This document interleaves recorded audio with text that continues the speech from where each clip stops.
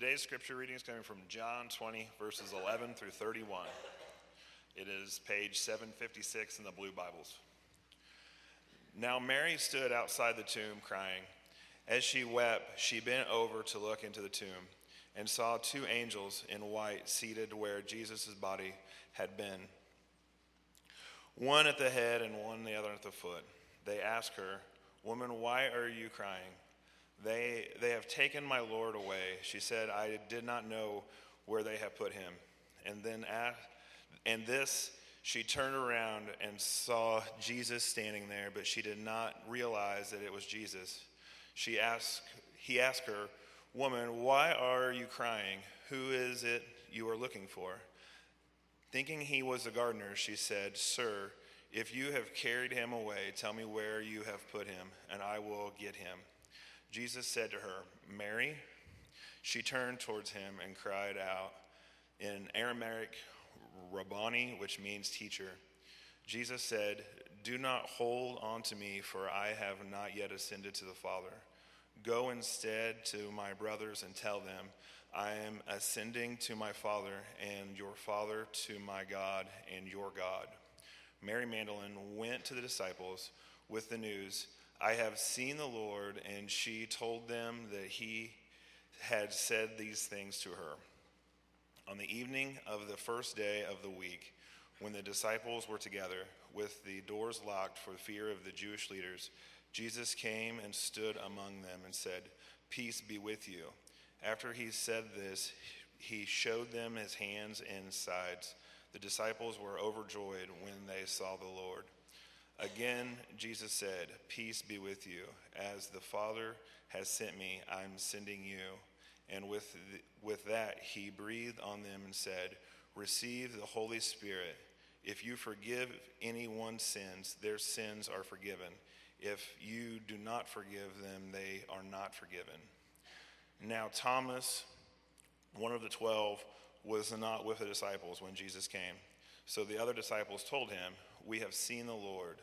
But he said to them, "Unless I see the nail marks on his hands and put my fingers where the nails were and put my hand into his side, I will not believe." A week later, his disciples were in the house again, and Thomas was with them. Though the doors were locked, Jesus came and stood among them and said, "Peace be with you." And he said to Thomas, "Put your finger here and see my hands. Reach out your hands and put them into my side. Stop doubting and believe." Thomas said to him, "My Lord and my God." Then Jesus told him, "Because you have seen me, you have believed. Blessed are those who have not seen and yet have believed." Jesus performed many other signs in the presence of his disciples, which are not recorded in this book. But these are written that you may believe that Jesus is the Messiah and the Son of God, and that by believing you may have the life in his name.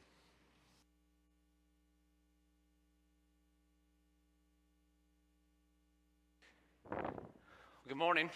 If you have you know what? Every speaker comes up here, says good morning, then has to say it a second time. All right, let's try it again. Good morning.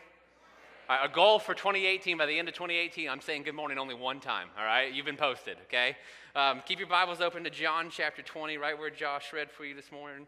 And I want to thank him. I came up to him this morning carrying a microphone and just kind of gave him one of those smiles so he knew what I was going to ask. He goes, "You're killing me, man." So I understand it's nerve-wracking, but I appreciate it, Josh. I appreciate you doing that. And keep that open there. We're going to spend most of our time this morning. We're going to turn back to John 5 in a bit, but I'll tell you when to do that. So let's pray together. Father, we thank you for your love this morning. We thank you for everybody who's here. Lord, I thank you for just the spirit of unity and togetherness in our annual congregation meeting and just the spirit of worship here in the service, Lord. And we pray now that you would cash in on all of that by using your word to speak to us this morning. And God, that we would be humble responders to it, that we'd push aside our distractions or what's got us in a wrench or what may be taking our focus away from here and just humbly receive from you this morning. And we pray all this in your Son, Jesus' name. Amen. Well, have you ever trusted in the wrong thing? One of the things this church likes to do is we like to take mission trips to go visit our missionaries on their fields where they're at. And so back in 2011, we took our first trip to Berlin, Germany. And I was on that group, and I remember one of the things I felt bad about during that trip is that our mission partners there, Fritz and Lynette Good, had to pretty much kind of hold our hands the whole week. Right, because none of us spoke German. We couldn't read any signs. We didn't know how to get around the city. So everything we did that week, they had to first leave their apartment, come to where we were, and then just lead us around all week. And I thought, man, they're busy people, right? They're full-time missionaries. They've got work to do, and we're here to help them. And all we're doing is just being a drain on them. And so by 2015, I was making my third trip there. And so I made a goal that Fritz and Lynette Good were not going to have to take us anywhere. Right, that this was going to be the first group that wasn't a burden to them. It was going to be freeing for them. And so in advance, I studied the Berlin public transportation maps. I got everything down. And so when we got there that week, I told them, hey, you know what? We got this. Just tell us where we need to be and when we need to be there, and we'll get there. So this process worked well for several days. But several days into the trip, we're in downtown Berlin. And we needed to get to a place called the Brandenburger Tor. It's pretty famous. But in order to get there, we had to hop on a bus. And I knew where the bus would come. It was about a half mile away. And so I start walking that way, and there's 15 of us, so 14 people start following me. Well, we just eaten lunch. And what you often do in Berlin is just eat outside. They just have street vendors selling food. And so I had trash in my hand. And so we're walking on the sidewalk, and there's a split rail fence to my left. And I see about 30 yards to the left, there's randomly placed this trash can.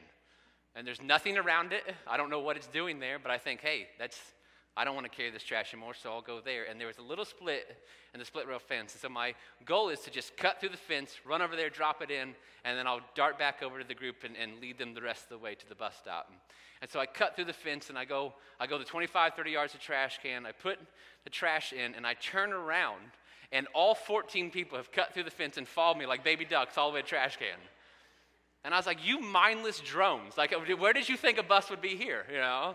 And the end result was we did okay for the week, right? But what they were doing is they're putting their trust in what amounts to a high-functioning moron, right? And so we got through it, but we always, see, the thing is we always are trusting in something, right? And if you want to get Americans mad, tell them that because they'll push back on it. Because we always put this high value on control.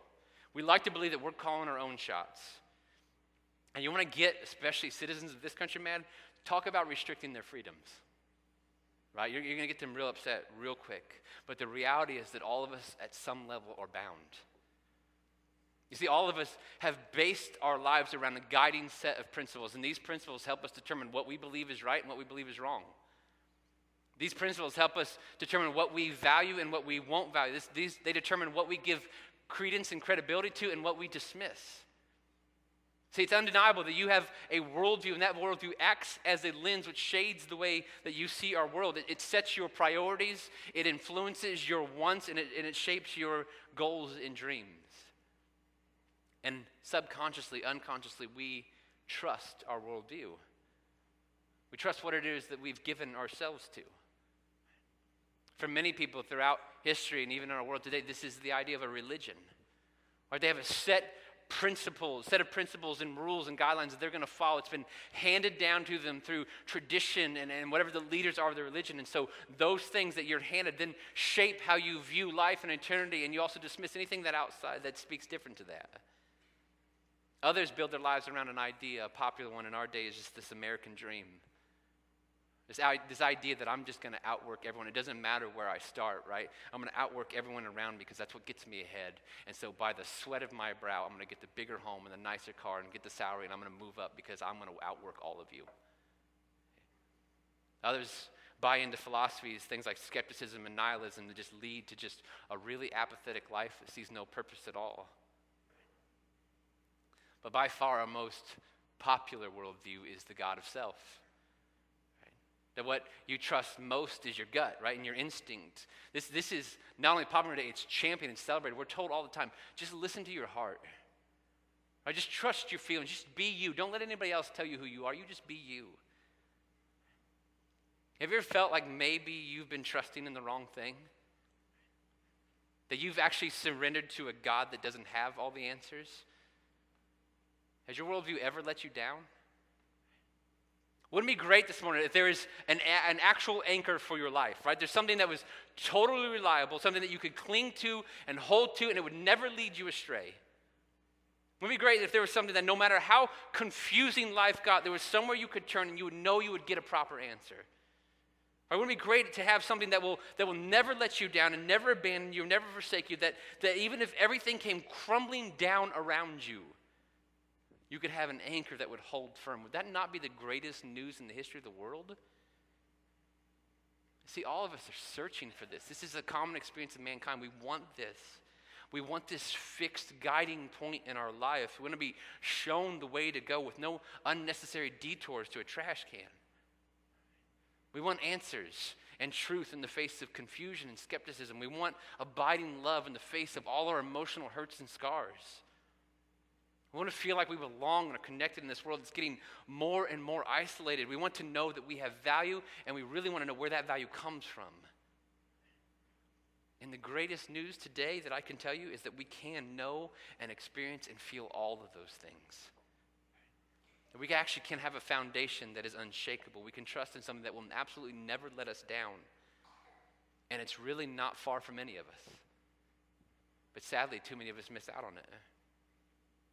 John chapter 20 is where we are today, and when I read this chapter, I think of a popular Vince Lombardi quote. Those of you who grew up watching ESPN, at the start of every NFL Films show, there's a quote of Vince Lombardi screaming, "What the heck is going on out here?" Right? And that's what I think in John 20. This is one of the craziest scenes in all the Bible. And the problem is that you can skim over it and read it at first glance and not realize just how nuts this is. Right? Let's start here. The chapter starts with there's a dead guy who's now alive. Any of you experienced that this past week? Right? And then you go from there, and Mary comes to the tomb, and she doesn't think that this guy's alive because he was dead. And so her first conclusion is, man, somebody stole the body, and I need to figure out where.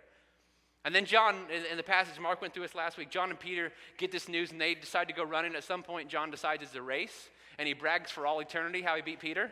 Right? And then they get into the tomb, and the grave clothes are there. There's no body, but the grave clothes are there, and they're not thrown on the ground. They're folded really neatly, as if somebody took their time. And then Mary goes back to the tomb in the passage Josh read for you today, and she sees two angels. Again, anyone experience that this week? Actually, don't answer that, all right? Then Jesus appears to her, and she doesn't recognize him. She thinks he's the gardener of all things. And then when she realizes him, she tries to grab him. He says, no, you don't hold on to me. And she goes and tells the disciples that she's seen the Lord, and they celebrate by locking themselves in a room. It's a big party, right?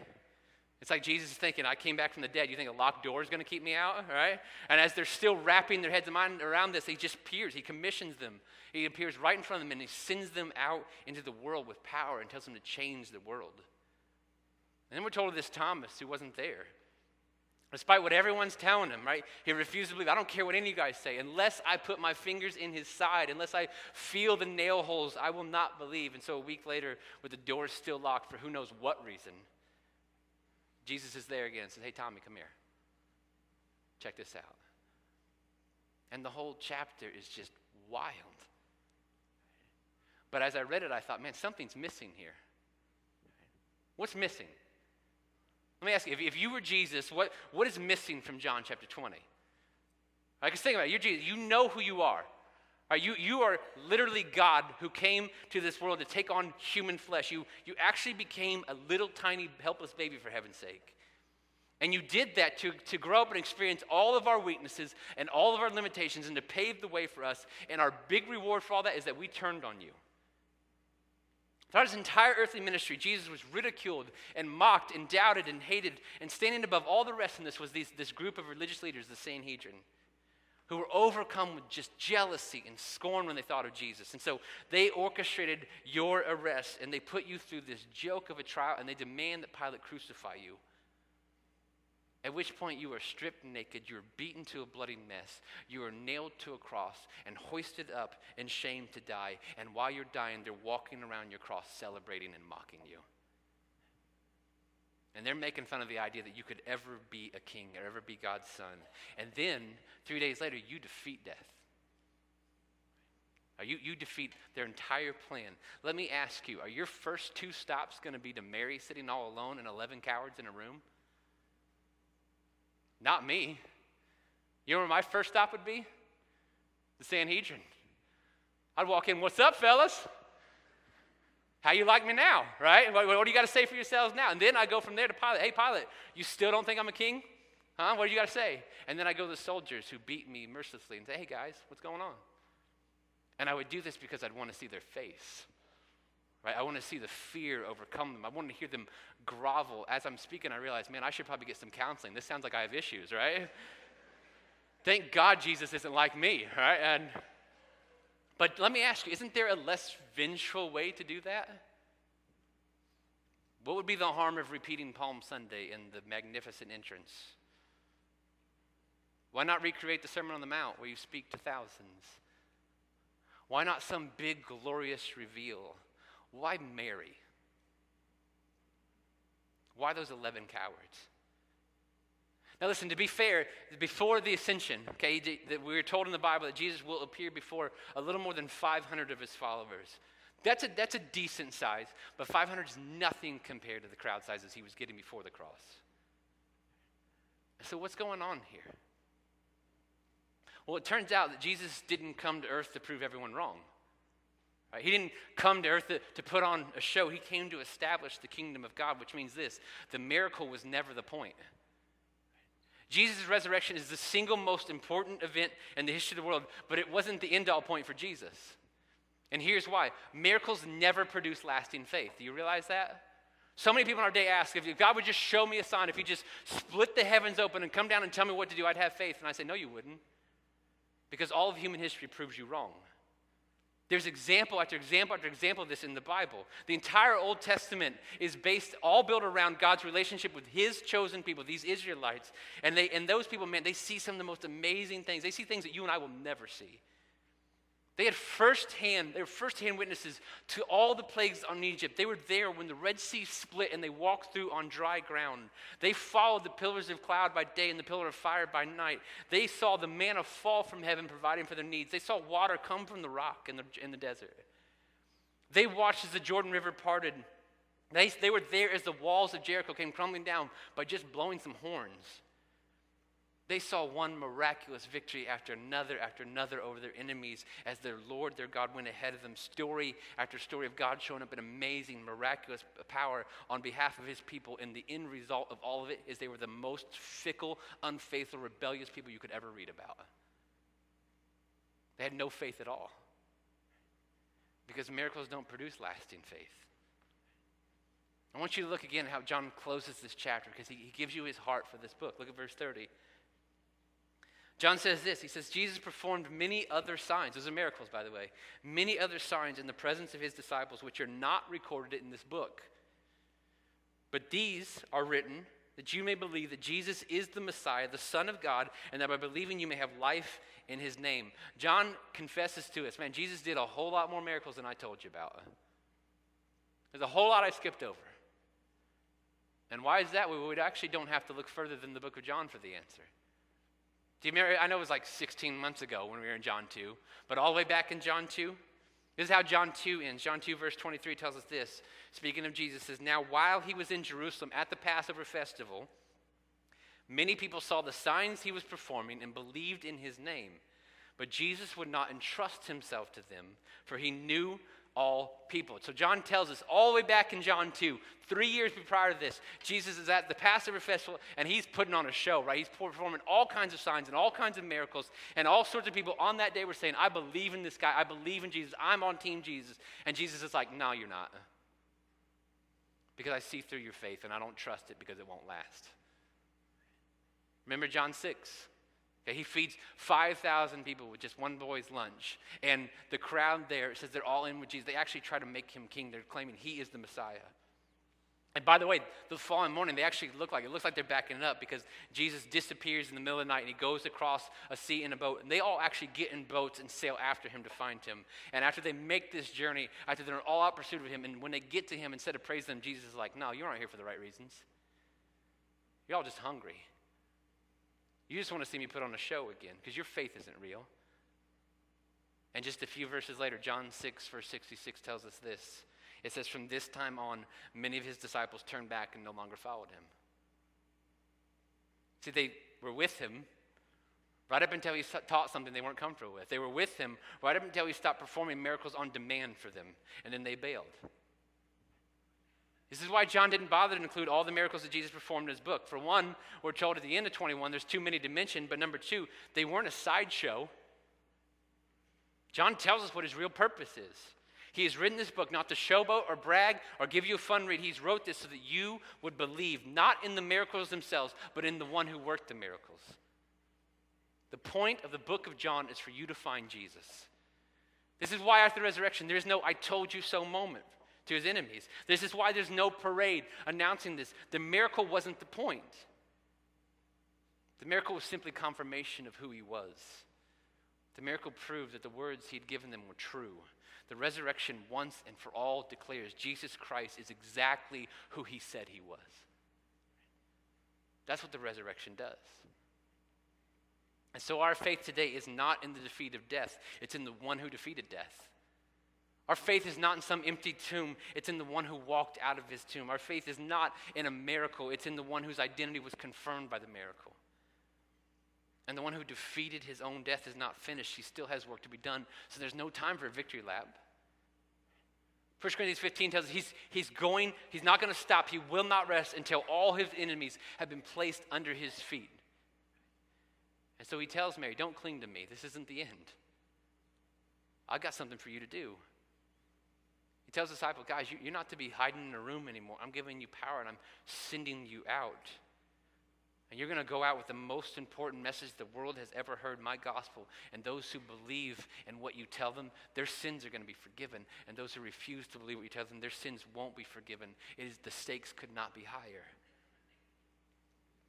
And the Thomas, he says, come and check out my wounds. Come feel my scars. And know this, Thomas, you believe because you have seen. But I'm sending you out to tell an entire world that has not seen, and much more blessed than you will be those who believe without seeing. And so they went. The book of Acts and church history tells us where all they went. John wrote his gospel, and he tells us, I wrote this so that you would believe in Jesus, and by believing you would have eternal life. And somehow, some way along the path since then, we've missed the point. Somehow we've gotten it all wrong. Well, we now posture ourselves, and we've come to believe that our relationship with God should be based on what he can or will do for us. So this is kind of how we think. This is our posture. Think of, well, if I'm going to church, and I'm taking my family, and I'm trying to treat people nice, and I'm going to watch my mouth a little, and I'm going to teach my kids to be good people, then dang it, something better be coming back my way, right? What's coming my way, God? If I pray and pray and pray, God, what more do you need? You better answer my prayer the way I'm asking for it. If I do my best to follow you, I better experience health and comfort and ease all the days of my life. That stuff better fall, that discomforting stuff better fall on people who deserve it, not me. If I go where you send me, Lord, I better not lose my job or run into trouble. You see, when we take those postures, what we're telling God is this. We're telling me, your value to me, Lord, is what you can give me. And what you do for me is more important than who you are. I don't want to serve you, Lord. I want you to serve me. And the problem is, what God can do for you is not the point. He's not your genie. He's not some divine ATM machine. He's not your concierge or servant. The point is Jesus. He is the prize, and he is the glory, and he is the King of kings and Lord of lords. And so what is the right response that we should have as his church to his resurrection? What do we do? Well, we actually see a couple good examples here. First thing we should do is seek after him with all our hearts. You notice Mary? You know one of the reasons why we can know the Gospels are true? Because no first century writer making up a story would ever include a woman as the first witness to resurrection. It wouldn't happen. Women were so devalued in that day, to write this story like this would immediately get your story tossed out. Yet John tells us the truth. Mary is the first one to see him. And why her? Well, she was at the cross. And then she followed him to the tomb, and then she waited out the Sabbath day, and the first thing Sunday morning, as the sun was just coming up, she was back at the tomb. She was seeking after him. She was in all-out pursuit of him. Yes, she was confused. Right? Give her a little break. They'd never seen anything like this before, but she was the first to see Jesus because she was constantly seeking after him. You notice Thomas? He made no effort at all. He just voiced his skepticism and doubt. Now by grace, and by grace alone, Thomas got to see the risen Jesus as well. But in doing so, Jesus tells him Mary's blessing was bigger. You see, we miss out on so much when we fail to pursue the Lord in our lives. There are these really small yet consistent steps that pay huge dividends in our lives over time. Little things like just beginning your day with just a few moments with him before you rush off to do your own thing. When people set aside times in their daily schedule to just seek after his word, to be in it, to be students of it. When people listen to music or podcasts or stations that turn your affections toward him. When you find the things in your life that stoke the flames of your faith and you pursue those things and give them priority. You're seeking after the Lord. Are you facing a major decision this morning? Are you going through a trial? Are you coming up on a new season of life? Are you uncertain about your future? Well, for you and everyone, I can tell you this morning, the best possible thing you can do is get as close to God as you possibly can. The first thing we do in response to the resurrection is we seek after him. Number two is we trust his word. And this is huge. Turn with me back to John 5. It's a little left in your Bible, same book, just back to chapter 5 in the book of John.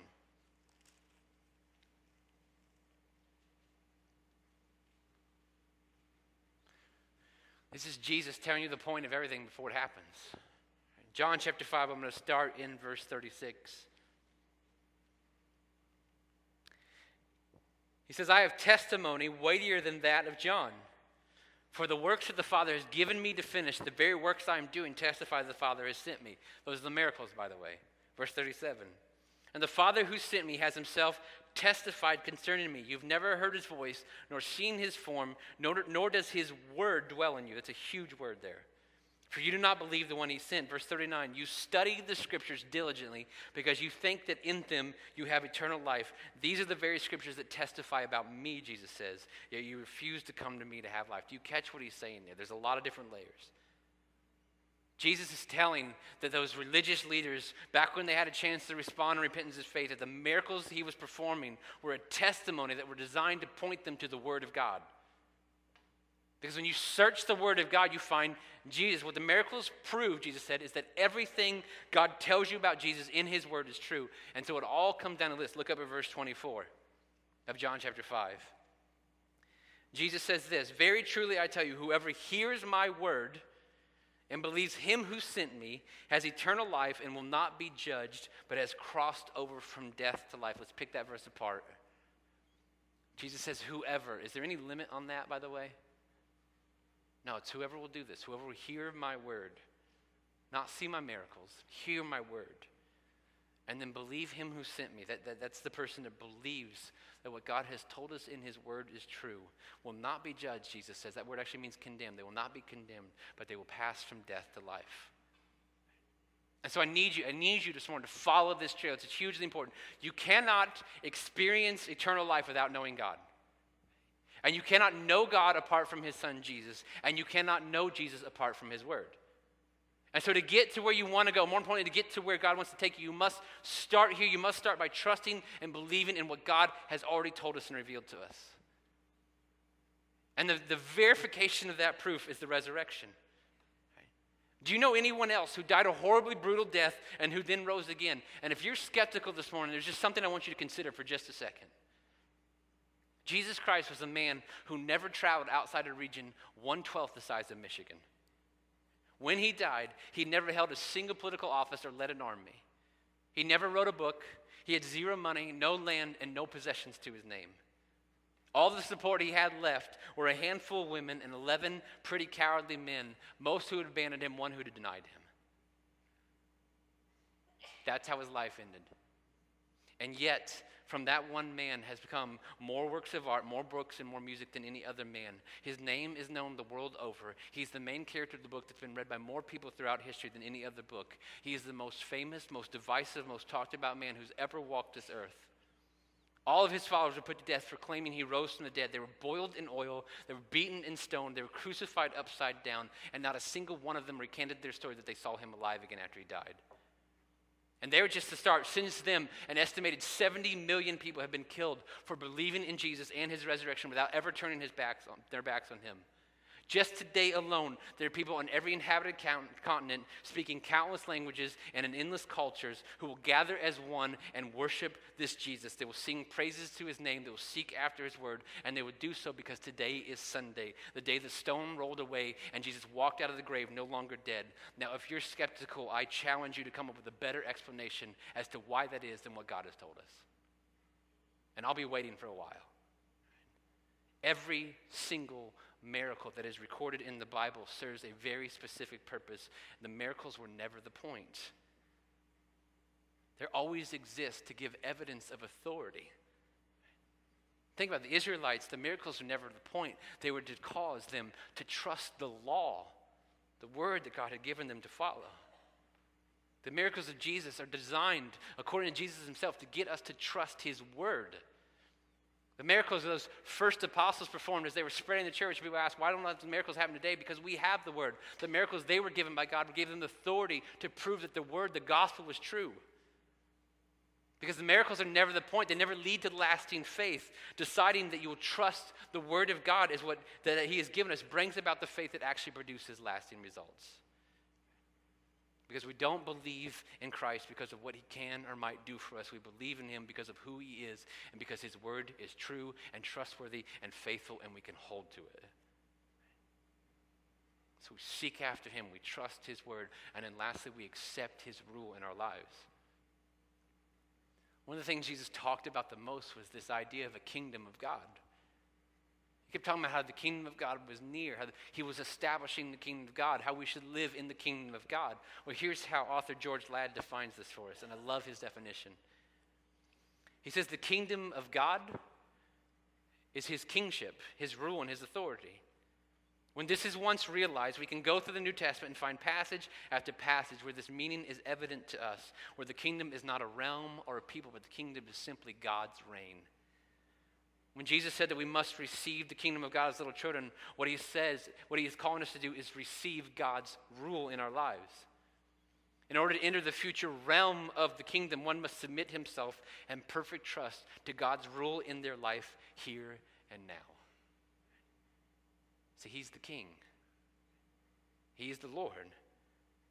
And we must submit ourselves in humble obedience to his rule now. And we fight against this, but this is for our best. Sailors in centuries past, when they would sail, they did not have computers and maps and satellite GPSs like we do now. Right? So there's twofold strategies. Number one, they tried to sail along the coast as long as they could.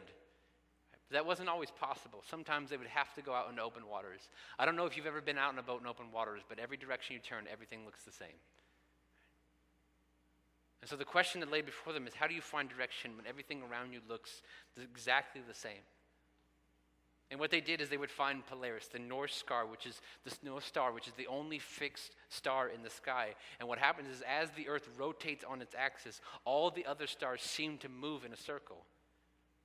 But that one star, the North Star, remains in one spot. It's fixed in the northern hemisphere at all times. And these sailors learned, they learned measurements, and they could know where they were headed, what direction they were going based on the location of the North Star. Do you know what the Bible tells us in the book of Hebrews? It tells us that as we run this race of life, that we are to fix our eyes on Jesus, the author and perfecter of our faith. This means that in everything that we do, he is our anchor, he is our fixed point, he is our solution, he is our direction. So when it comes to my relationship with my spouse, my fixed point is not my marriage, it's King Jesus. And so in that relationship, I'm going to do what he says. I'm going to treat her like he tells me. That's the calling on your life. And it comes to your parenting, your fixed point is King Jesus. You're going to shepherd these children's hearts to come to raise up in a knowledge and saving faith of him and to be builders of his kingdom and not their own. So when it comes to your career, your fixed point is Jesus. That your promotion and your salary is not everything your life is about. That this is just a means to resources that you can use to build his kingdom. These are people that you work with, that you can share the hope you found in him. When it comes to your desires and your emotions and your impulses and your feelings, your fixed point is King Jesus and his word. and you never elevate those things over what he's revealed to you. When it comes to truth, your fixed point is King Jesus in his word. When it comes to your values and your priorities, he is our North Star. And when everything else is rotating around us, everything else is moving and chaotic, we fix our eyes on him and he charts our course. And so imagine with me, just for a second, the freedom of knowing why you're here. I want you to see what Jesus' words do in just a few seconds. Mary went from confusion to clarity. Disciples went from fear and cowardliness to courage and power. Thomas went from doubt to confidence. Listen, those are the real miracles. Yes, Jesus Christ still has the power to heal the sick just by saying the word. He can manipulate nature to serve at his beck and call. There's nothing outside of his power or capability, but you must know he has reasons for when he brings a miracle and he has reasons when he decides not to. And he owes us nothing on that regard because he's already given us everything. You see, the prize of our faith is not what God can do for us. The prize of our faith is not even freedom from guilt or forgiveness of sins. Believe it or not, the prize of our faith is not even eternal life in heaven. Though those are really awesome things. The prize is Jesus.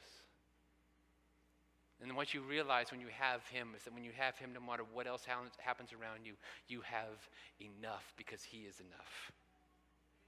Because he alone can bring life where there is death. He alone can forgive you of your sins. He alone took your place on the cross. He alone defeated death to offer you life that never ends. He alone can bring freedom and rid you of your need for control. He alone can bring courage where you're timid. And he alone can bring victory over the bondage of the sin in your life. He alone has power that is made perfect in your weakness. He alone is worthy of your surrender. He alone is worthy of your praise. He alone is worthy of your life and your belief and your everything. What you need to know this morning is that when Jesus Christ came out of his tomb, what is presented to us is not someone who is to be admired. He was not presented to us as not someone to speak positively about. What is presented to us is not someone to be respected or a great teacher who is super enlightened and that we should all have positive feelings towards.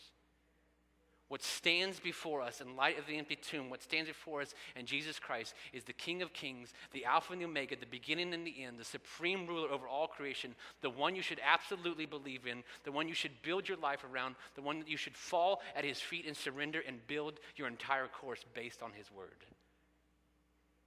And in doing so, John tells you, you will be given life. You'll cross from death to life. You'll discover that the resurrected one has begun resurrecting you, and it will be the only miracle you will ever need. So seek after him. Man, if this is all brand new to you and your mind is spinning, don't stop coming. Get in his word. Ask questions. And trust his word. Realize that what he has revealed to us is true. These truths are eternal. They're timeless. They've been verified by the resurrection. And then lastly, accept his rule in your life. There are those of you who've given your lives to Jesus Christ and you're still holding on to things. There's still these little pockets of your life, whether it be relationships or finances or sins, that you're like, no, I still want that. That's still mine. No more, no more. Surrender that to his kingship today. And to those who've never, ever surrendered your life to Christ, make today be the day that you cross from death to life. You cross from bondage to freedom. You cross from trusting yourself to trusting in the only one worth trusting, and that is Jesus Christ. Let's pray.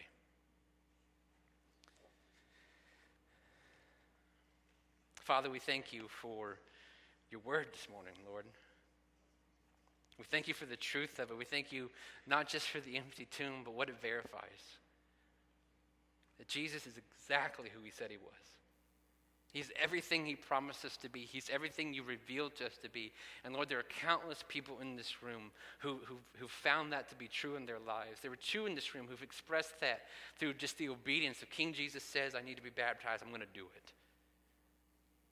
Lord, what amazing pictures of trust and faith and reliance. May we all be inspired to such levels of faith. Lord, may those of us in this midst who are trying to cling on to areas in our life, things that we haven't surrendered control to you over, things that we have said, no, these are our priorities, this is our time, this doesn't have to do with you, Lord. May we just give those things up today. My sins that we've been clinging to, relationships that are unhealthy, viewpoints, greed. Whatever it is, Lord, may we just surrender them at the feet of your authority and rule this morning. And God, lastly, we just pray that if there are any in here today who've never given their life to Jesus, they've never trusted in him for forgiveness of sin, they've never crossed from death to life, that right now your Holy Spirit would convince them. As I'm saying these words, they're saying in their hearts, yes, God, I give my life to you.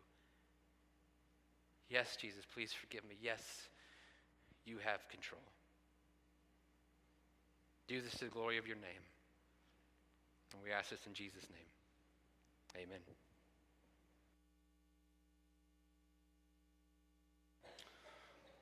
Well, we've come to the table this morning, and